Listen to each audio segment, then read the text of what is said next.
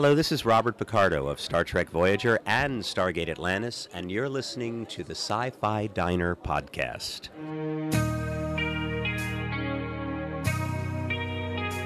You're listening to the Sci-Fi Diner podcast, serving the latest news in sci-fi multimedia. And now, your hosts, Scott, Miles, and Em. Your table is ready. Live long and prosper. This is the captain. We have a little problem with our entry sequence, so we may experience some slight turbulence and then explode. I got a bad feeling about this. Walter, put the cow away, would you? What is this place? It's a freak show. Welcome back to the Sci-Fi Diner podcast, and tonight we have a very special interview. They're all special, aren't they, Miles? Absolutely. They're such special interviews, and you had a chance, with Miles, to sit down and chat with Robert Picardo. Yes, we did. Now, that was your first time sitting down with Picardo. What was it like? He was great. He was fun, very open, hilarious, incredibly intelligent. Even when I was sitting in his panel, hearing the stories of how he browbeat people and his ability to maintain a persistent stand for something he really wants to do or likes to do. He told the story in the panel about the audition for the Doctor. Was it the audition, or they were filming the first scene where they forgot to turn him off, and he just kind of out of nowhere he went, "I'm a doctor, not a video game," or whatever the line was. He delivered what they wanted, and knowing how Paramount is about changing a script, he browbeat them into, this is what it should do, this is how it should be. And talking to Garrett Wang at New York Comic Con, he confirmed that he was a persistent, relentless, patient man. Yeah, I remember him. I think he was telling this. I got to eavesdrop a little in a conversation with him and a fan, where there's one where the first time you see Barclay on Voyager, where Barclay's a hologram, and Barclay's trying to convince him that he's a flesh and blood human being, and so he smacks him in the face, and he's taken aback by that, and it's not in the script, but he smacks him back, and the producer, the director said that's violent. He goes, no, it's childish, but that's what the Doctor would do, right? And it worked, So he had tons of stories to tell. I mean, I shouldn't have to say this, but if you're at a convention and Robert Picardo's there, you got to go to his panels and hear his stories and hang out with him. He's just awesome. And by all means, go to karaoke.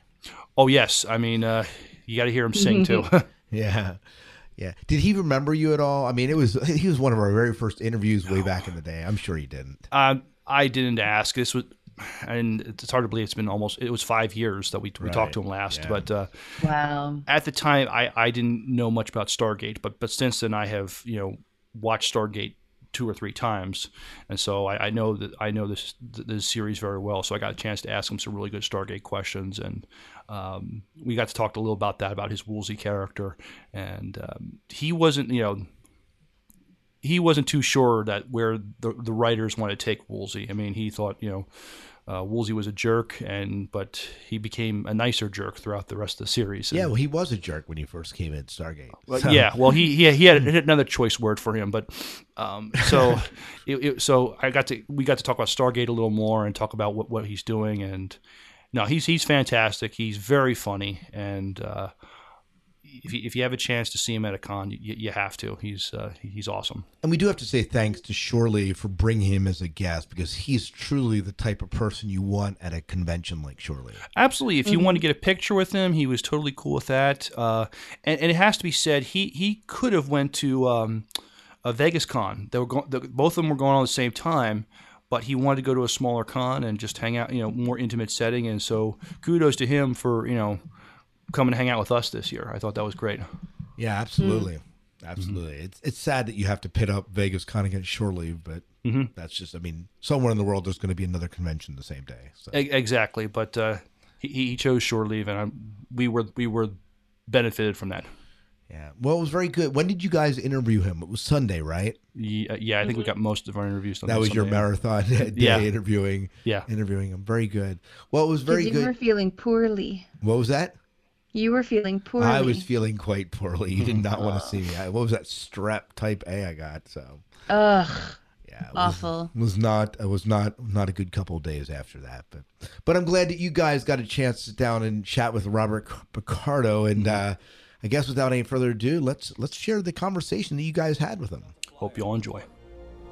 We're approaching the canyon. What a view. I'm sure it is. What is in a synchronous orbit above their landing coordinates? Voyager, Mayday. What's wrong? We've been hit. I'm taking us down into the coma. Harry. I don't know what happened to them. I am picking up a vessel, Captain. It's Borg. Red alert. On screen. Battle stations.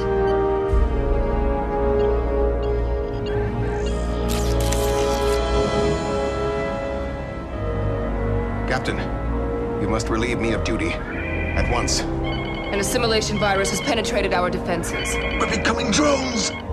Hard to starboard. Reinforce the shields. Incoming fire!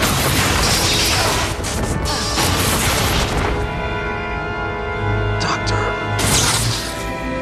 Computer, activate the ECH. Acknowledged. Transferring all systems to your command. You have the bridge. Indeed. Shields to maximum. Photon torpedoes, full volley. Fire. Computer, report. Enemy shields are intact. We are the Borg. I know very well who you are. Stand down your weapons. State your designation. Emergency Command Hologram. At your service. Designation unknown. Not for long. Doctor.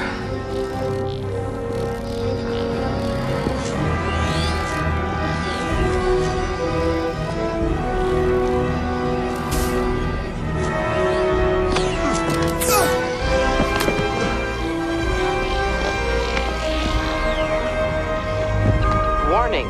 Primary shields are failing. This is the last time I'm going to ask you.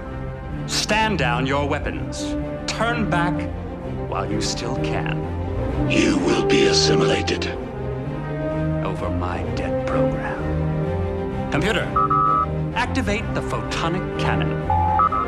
The photonic cannon is online. Fire.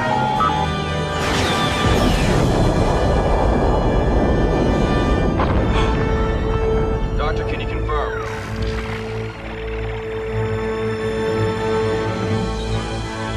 The readings, Doctor.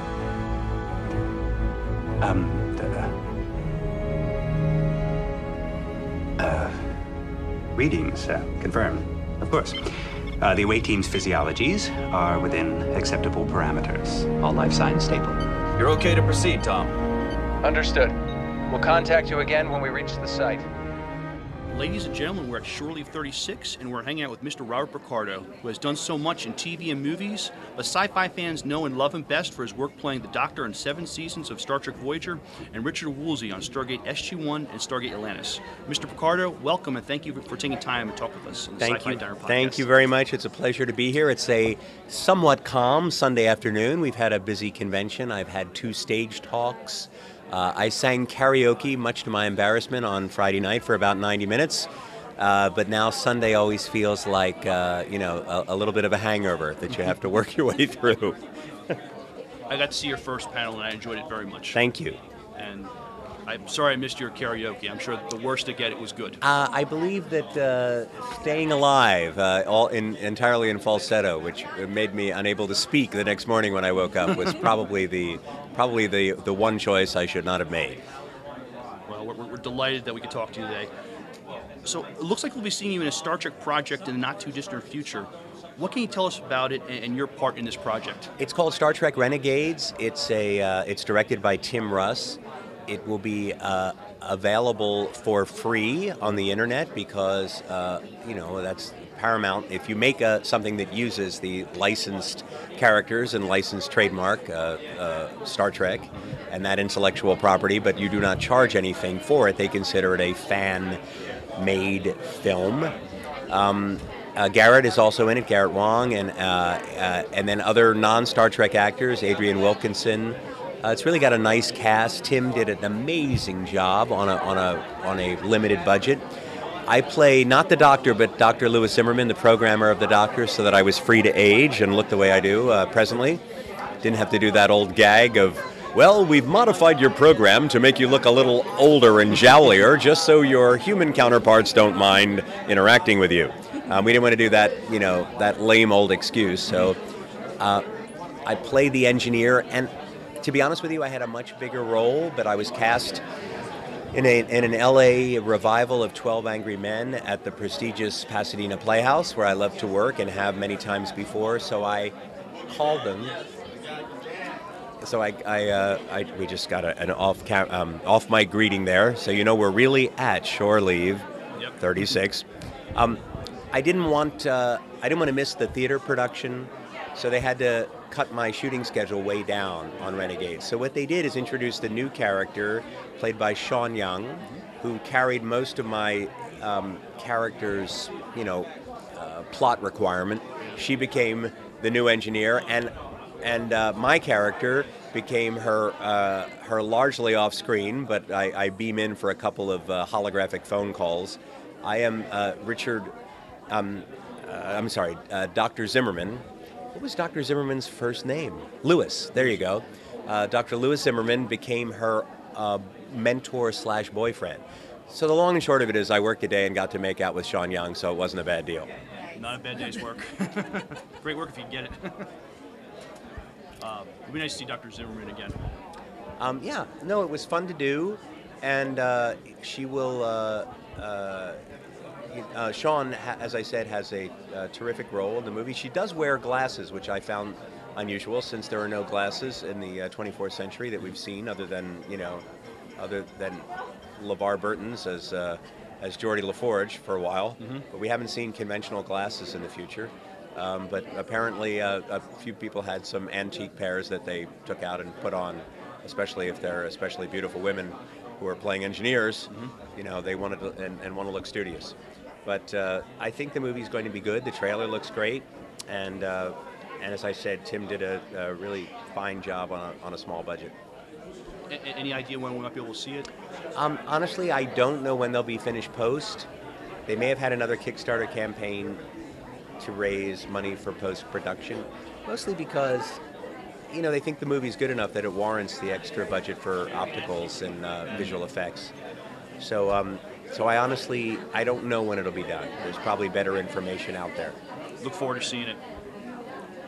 One of the things I'll do when I watch an episode of Voyager is look for great Doctor moments. He was so different from every other character in Star Trek. Not because he was a hologram, but he had this awesome dry wit. He was able to stop people in their tracks.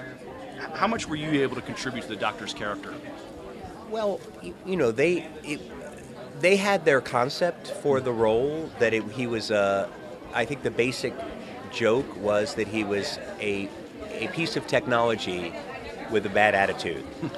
In other words, he had been given so many various subroutines and algorithms that he could interact and learn, and he had some sort of emotional capability that was designed to give him empathy for his patients, but most of the Doctor's early emotions seemed to be focused on himself and his own disappointment with not being accorded the respect he felt he deserved. What was fun about him is that he was new technology, so it was a clean slate. I could sort of go anywhere I wanted to with the character, but they're very strong conceptually, the Star Trek writers. They know what they want, but then they respond and write to the strengths of the actors that they have cast. So I had quite a bit of input. In my audition, I made my first Bones joke. I'm a doctor, not a nightlight. I ad-libbed at the audition, so they started to give me, let's face it, every doctor on Star Trek paid homage to Bones. We all had, every one of us had, damn it, I'm a doctor, not a blank. Right.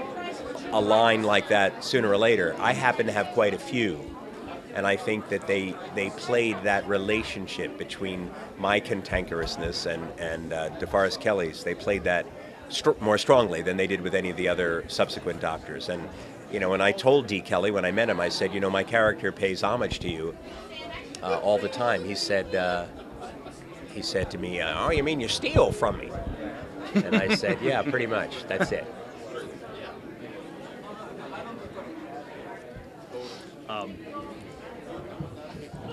We loved you in Stargate, SG1 and Atlantis. What I liked what was done with Woolsey was he wasn't just a petty government bureaucrat. He did have depth. He did have integrity. He wasn't just a thorn in the side of Stargate Command. Why do you think the character was able to eventually take command of Atlantis? Well, first of all, I disagree with you. I think Woolsey was introduced as a petty government bureaucrat who was a thorn in the side of Stargate Command. But once the producers decided they liked me, the actor, they had to dig themselves out of the hole that they'd painted themselves. Oh, okay. Yeah, I just mix my metaphors. You dig yourself out of a hole. You paint yourself into a corner, or you dig yourself into a hole. But you can't dig yourself out of a hole that you painted yourself into. But you know what I mean. I'm slamming two cliches together there. But I was introduced really as a one-off. Okay. And the producers seemed to like me, and then they realized that they had to redeem this utterly unredeemable character as they first introduced him.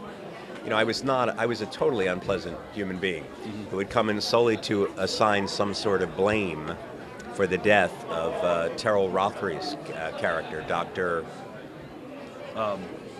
There you go. It's a quick quiz, quick Stargate quiz. All right, and you failed. We all failed, frankly. Sorry, Terrell. But when I'm assigned as a bad guy to come in, interview someone so that someone's head will roll. And then, as I said, I think the producers liked me. And then every time they brought me back, I was basically the same jerk they'd introduced, but I had some slight redeeming quality. Like I was a total jerk who meant well. And then I was a total jerk who meant well, who really knew he was a jerk and felt bad about that. And then I was a total jerk who meant well, who really knew he was a jerk, who didn't really want to be a jerk anymore. I mean, every time they would introduce some little kind of character quirk that was slightly positive. I was a bit of a coward, and I was funny being a coward. So by the time they offered me the command of Atlantis, I said, wait a minute, guys. We've introduced me as a guy nobody likes, who is a Monday morning quarterback who assesses other people's leadership capabilities but has none of his own, has no field experience. He's strictly a briefing room guy, and now we're going to put him out in the field making decisions over people that he's screwed over before, and nobody likes him. And they went, yeah, don't worry, that's our problem. I think they did it well. I mean, it was very. They did it. And what was fun for me was to play a character in midlife, trying to reinvent himself. I mean, especially in recent economic times, certainly the last 10 to 15 years, a lot of people later in life are finding themselves laid off, without a job, and they try to create a new career for themselves. I can relate. I had to in do their that. 50s, yeah. And that's why I think it made Richard Woolsey, who was a guy who'd done the same thing forever. Well, first he'd been a lawyer, and then he became some sort of a think tank guy for the government. And now he was, in his 50s, trying to become a leader. I think that was a transition, or an attempted transition, that appealed to people like you and me. Right. So it ended up being a great challenge, a lot of fun. I love those producers, the executive producers, who you will mention, and then of course the then showrunners who were Paul Muley and Joe Malazzi. One last question. What other future projects we could look forward to seeing you in soon? Well, the next thing, other than Star Trek Renegades, I'm in another older science fiction franchise title from the 1950s called Space Patrol, which will be reinvented as Space Command. It's a series of movies envisioned by Mark Zicree. Mark was highly awarded for the Star Trek New Voyages episode that featured George Takei. Okay. It was made about 5-6 years ago. World Enough in Time. So that project is also very good. I did a panel for it and we showed a scene, a trailer and a scene with me and the great Doug Jones at Comic-Con last weekend. That is called Space Command Redemption, the first of a series of movies. And I'm also in a web series based on the New York Times best-selling young adult book series Morganville Vampires, which will premiere in September on Geek and Sundry, on their Hulu Plus channel and their YouTube channel. I'm wearing my character is a 450-year-old British vampire who owns a coffee shop called Common Grounds in a small college town where basically the vampires live in an uneasy truce with the students. So I'm an old vamp, an old British vamp who looks like an old British rock star with long hair down the middle of my back. Is there any chance we'll see you on Celebrity Jeopardy? I was on The Weakest Link. I don't think I was ever on Celebrity Jeopardy. Did I do Celebrity Jeopardy? I don't think I did. I thought I did The Weakest Link. If I did, I don't remember doing it. I've been asked to do it, and I thought I was chicken because I didn't want to look stupid on Jeopardy. I did remember you on. But I did do Weakest Link, and I did quite well on that. Very well. I just thought it'd be fun to see you again. Maybe on Jeopardy. It could always happen if I don't chicken out. Well, it was a pleasure talking. Thank to you. Same time. Thank you for your time. And you will cut out the stuff where I didn't remember. Absolutely. Wait a minute, Brian. No, can't. All right, let's look it up. All right, signing off. Thank you. Thank you so much for visiting the Sci-Fi Diner. We hope you enjoyed the food, the service, and the conversations. If you'd like to share your thoughts regarding what we've talked about, or tell us what you're watching or reading, flip open your communicators and contact us at 1-888-508-4343 or click the SpeakPipe link at sci-fi-dinerpodcast.com or send an MP3 or typed email to sci-fi-dinerpodcast@gmail.com. You can also join the conversation on our Facebook fan page at facebook.com/sci-fi diner. We'll share your thoughts on our listener feedback show. If you'd like to support the diner beyond the conversation, you can always throw some coins in the tip jar at sci-fi-dinerpodcast.com.